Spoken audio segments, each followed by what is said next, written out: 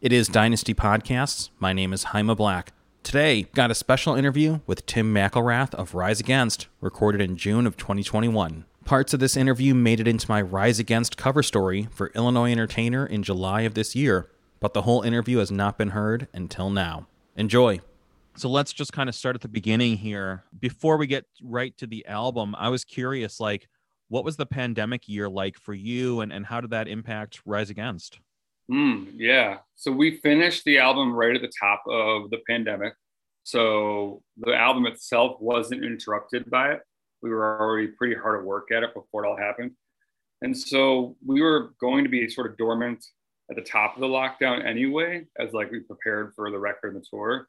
And so it didn't change our calendar right away, but then obviously it did change our calendar, as it dragged on for a lot longer than any of us anticipated. So that was when I know for me personally, I was we're not touring this year. We're not putting a record out like we thought we were going to. The whole year is changing. What are we going to do this year? What am I going to do this year? And I guess the answer for me is I was spent a lot of time at home. I actually re-enrolled in college.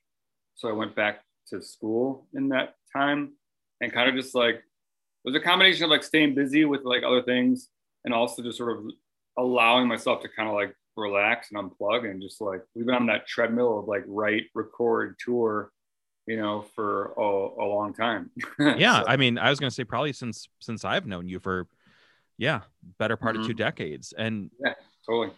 Really quickly, I know we're here to talk about the record, but re-enrolling in college, what was the mindset behind that? Or I don't know if you want to talk about that, but I just think that's interesting. Yeah, I feel like it's something I always wanted to do. The band kidnapped me when I was a junior in college. So I was I'd already sort of done some of it. And I always talked about, one day I'll go back and I'll finish what I started, and that moment never came.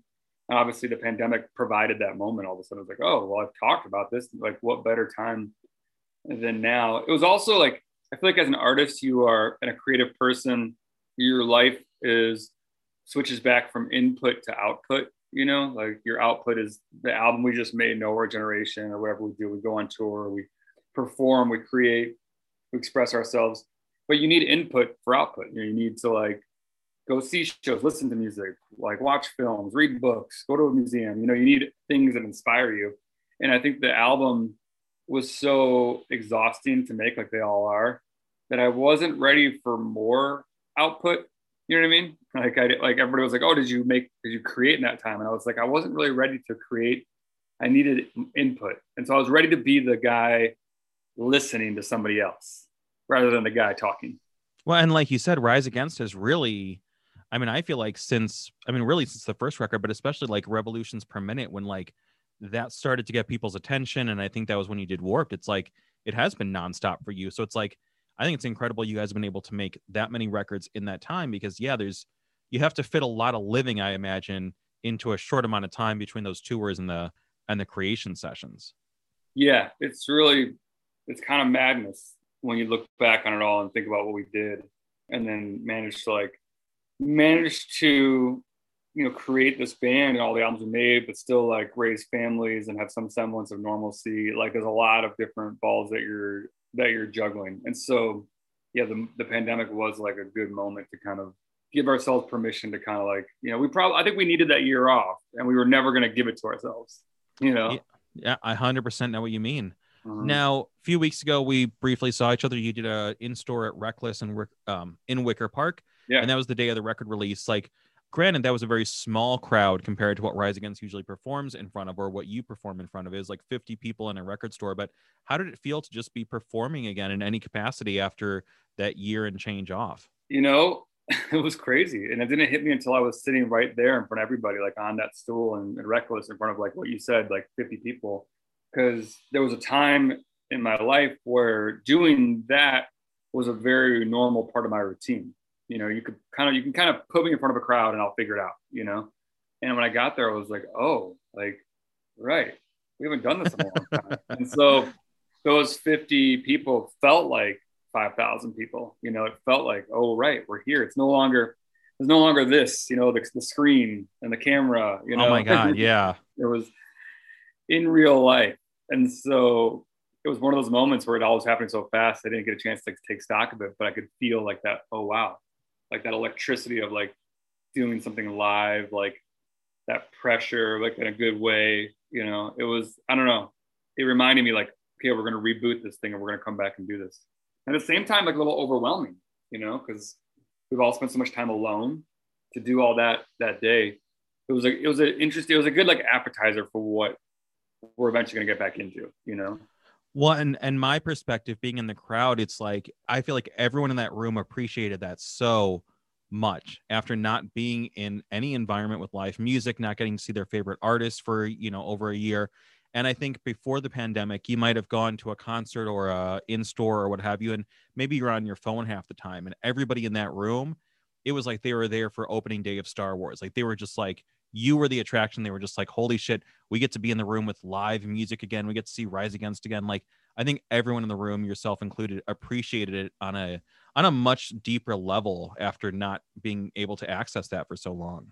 Yeah, and me included, I appreciated it more than I've ever appreciated like a record signing acoustic performance in the past. Most of the time, it's just kind of this thing that we do before the show, like sort of like this.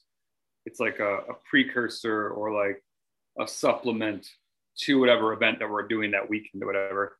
And all of a sudden, that became the event. It was like, oh, this is huge. This is like so important, and to see our fans, their faces, and hear their voices, and do it all again in real life, it was like not knowing if this day was ever going to come. It was pretty special. Well, and the other thing that was, of course, notable about that day, I mean, there were a couple things notable because that was the day of the record release, of course, but also the really cool thing in Chicago was that Mayor Lori Lightfoot declared it Rise Against Day in Chicago. Right? Yeah. Mind blowing. Yeah, I was going to say, how did that come together, and what was your reaction when you found out? I feel like I'm still doing the research to figure out how the heck that came together, because it was a surprise to us. Like whoever was working on it was not letting us know. So we were like, when the call came, it was like, wait, what? Like a day? Like that's crazy.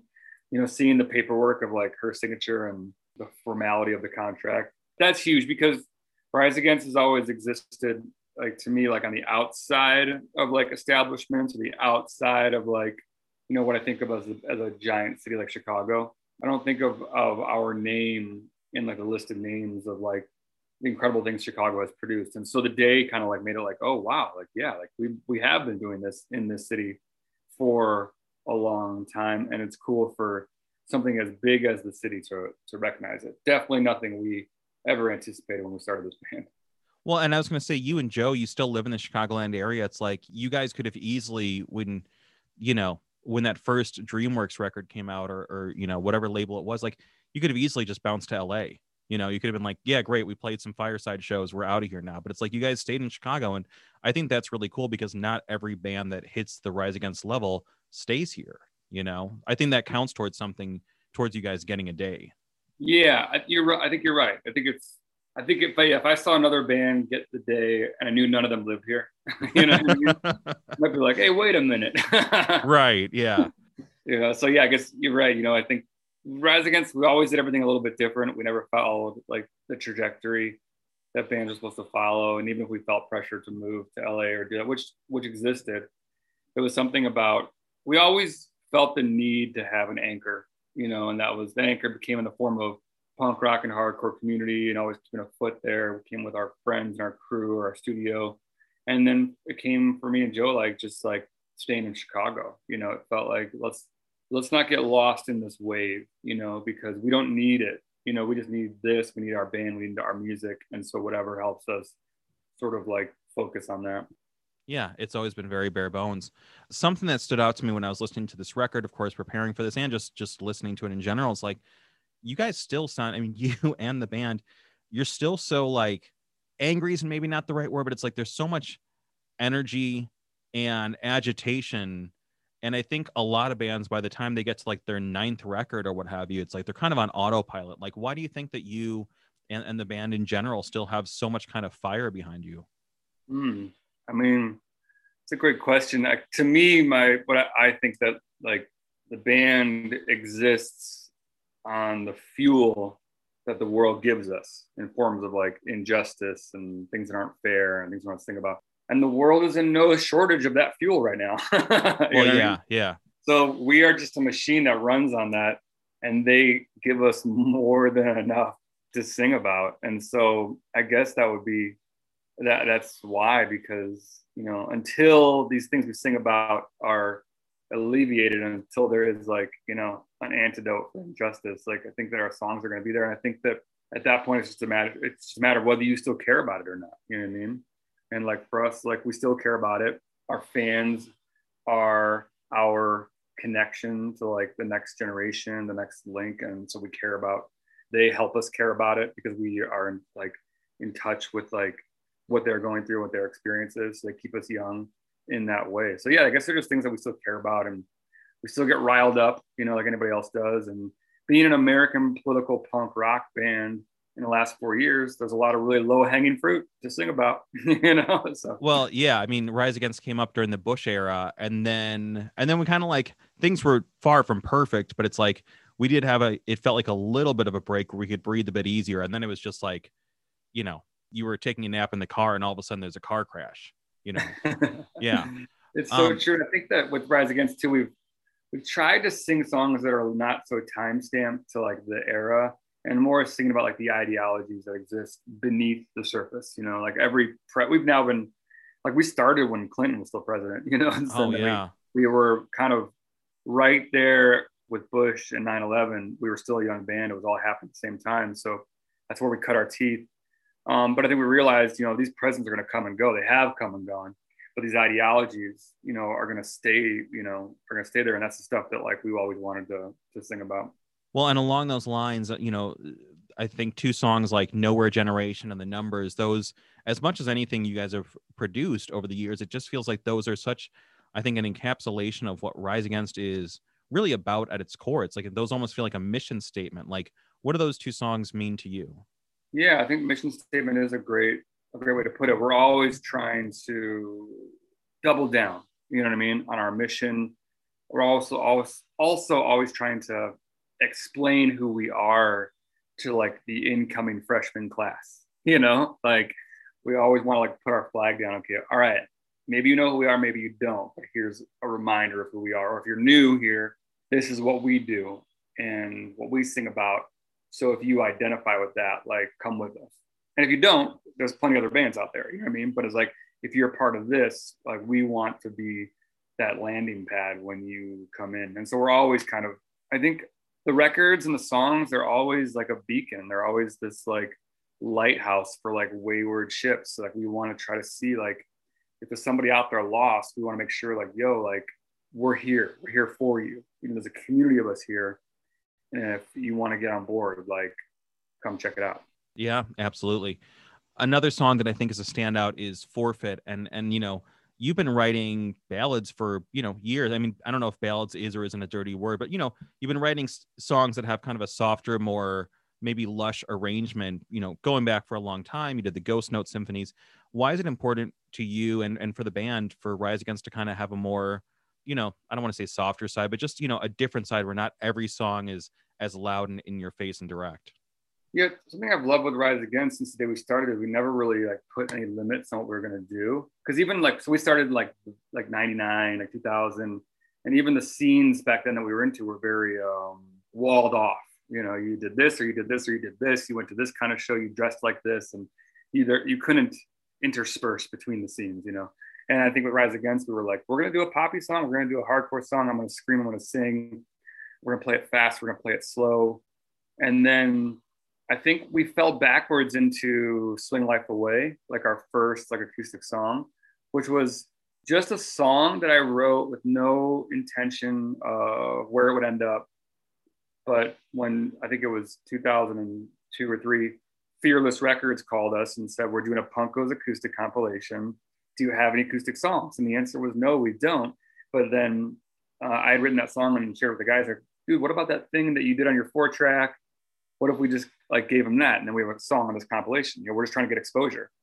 And it was like, yo, yeah, I'll give him that. And then we gave him that. And then it kind of, I guess the word would be viral today. It kind of went viral and it got a lot of attention. And we ended up re-recording it for our major label debut. And so in that way, it was never like this like strategy or goal, we kind of fell backwards into it, just trying to be part of that compilation. And when the song got big, it gave us permission to do that. It gave us like, oh, like we can do this. I can just pick up an acoustic guitar, play the song, and it's still Rise Against. It's still part of our DNA. It's still part of who we are, And so by falling backwards into that at such an early stage in our career, it's given us permission to kind of go on and do People Live Here and Hero of War or Roadside, or now with Forfeit. And I've always loved that dynamic of Rise Against.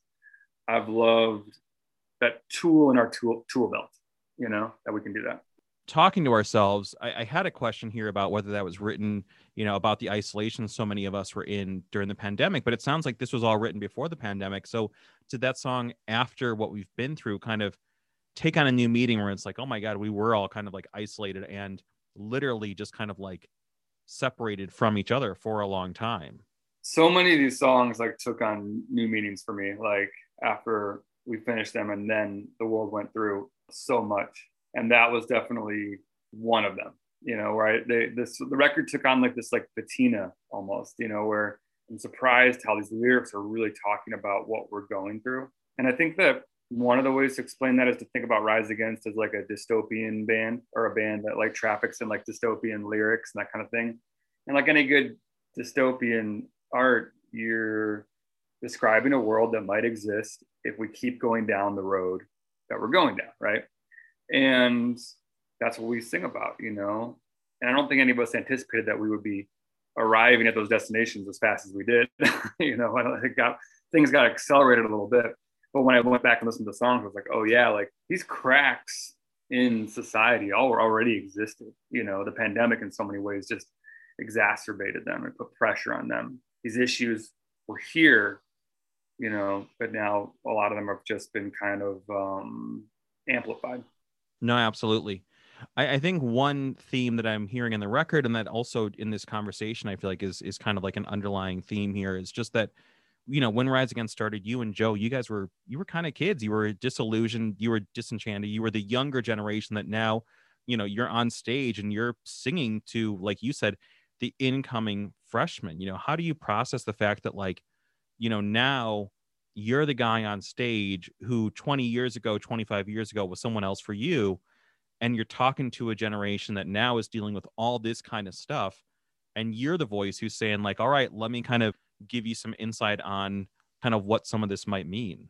Yeah. I mean, I feel very lucky to have that microphone and be able to, like, if we can help somebody along on their journey with some of the things that we've figured out over the last 20 years, some of the things our fans have figured out, then like, that's pretty cool. And then I feel very lucky to have that connection to our younger audience, to sort of see the world through their eyes, in a way. Like this generation has a lot of complaints, they have a lot of fears and anxieties about what tomorrow is going to look like. And they're looking for someone to listen to them. I don't think enough people from like my generation or older are doing enough listening. We do a lot of dismissing, we do a lot of millennial jokes and that kind of thing. And this record was my way of like, kind of shutting up and listening, and just like, let's hear what they have to say. And then realizing like, yeah, like this generation is going through something that a lot of previous generations haven't gone through, that we're not looking at upward mobility anymore. We're looking at downward mobility. Like I was raised in a time where a single income family could live a middle-class lifestyle. Like, does that still exist now? Concentrated wealth was nothing like it is now. The rise of the 1%, environmental degradation, social media, school shootings, all of it, like they're going through these things that like we didn't really go through, and to dismiss them as just insult to injury, to say, you just got to pull yourself up by your bootstraps and figure it out, like they're done hearing that. They're sick of hearing that. So they no longer have a lot of faith and trust in the institutions that are meant to serve them and help them thrive. They're losing that faith. And so I feel like the first step is just to start listening. Yeah, no, and I think that's obviously a very underlying theme across this record, obviously across the title track, certainly. Switching gears here, just one or two more questions, because I know you got a lot going on right now, but the summer tour with the Descendants, like obviously Bill Stevenson, I mean, he's produced, I think 40 Rise Against records at this point, right? Like, Yeah. so you obviously have that relationship with him. What does it mean to go out on the road with him and that band? Man, really cool. Honestly, it started with, because the Descendants haven't toured since like 97. They've done weekend shows and festivals, that kind of thing, but they haven't done like back-to-back shows. And so we didn't think touring was something that they were doing anymore. And there were a couple of shows on the tour that we were like, hey, would you come out and play these 2 shows with us, or come out and play these 3 shows with us? And then Bill was like, well, yeah, but what if we just did all of them? And it's like, oh yeah, we didn't think that was on the table. And so we jumped at it. We've done shows with the Descendants, like festivals here and there. One show at the Long Beach Arena years ago. And so this will be really cool. Like you said, Bill has produced 6 Rise Against records and done so much work outside of that. It's kind of like our unofficial headquarters out there at his studio. So to be on tour with him will be, to have your heroes in the Descendants, a band you grew up listening to, opening for your band is kind of mind blowing. So Descendants are kind of like, they are the godfathers of what we do. A band like the Menzingers who will be there, they're kind of like the next generation of what we all do. And so I love that family tree that's like happening on that stage. People get to see it all, and it will be fun to be with them. It'll be nerve wracking because Bill is he's our instructor, so we're performing in front of our coach. So if he's watching us, we're all like, oh no, he knows everything. Well, and final question here, just in general, what's your mindset about going back out on the road, being in front of audiences again, getting to get back to, like you said, the best part maybe of what you do, but it's like also the thing that like that means the cycle's starting up again. And I guess to add to that really quickly, like, do you think Rise Against is going to go right back to the like write, record, tour, or have you kind of taken something from the value of having a little bit of a break? Oh yeah, that will be, therein lies the challenge. Like I feel like we've all learned lessons in the last year, and now it's about remembering those lessons and taking those lessons into your future. And then if you have figured something out that is helpful to you in your life, like trying really hard to apply that to the next years of your life, lest you get caught back up in the treadmill of it all. And so yeah, I'm experiencing that now, just as I'm looking at my calendar starting to fill, as I'm sure we all are. And it's like, oh right. wow, like this is what it was like. There needs to be some sort of happy medium, between the two, where I can still have a productive solitude, right? That like we all kind of need, but then also be able to engage meaningfully with the world. As far as Rise Against, like honestly, the States are the only place that will allow us to tour as of right now, and so we can't go back into like the treadmill quite yet. Other countries are not doing tour. I talked to a lot of international journalists, and they're just nowhere. Their vaccine rollout is nowhere near what America's is. Right. America has fallen behind the curve in so many ways in the last 2 years, but we were very ahead of it as far as like mass vaccine rollout. So a lot of countries are still in lockdowns, or they are just where we were like 6 months ago and just getting vaccines to their older people and that kind of thing. So there'll be no European shows like for us this year, which is heartbreaking. So like I think that by design or by necessity, our return to normalcy will be coming like fits and starts.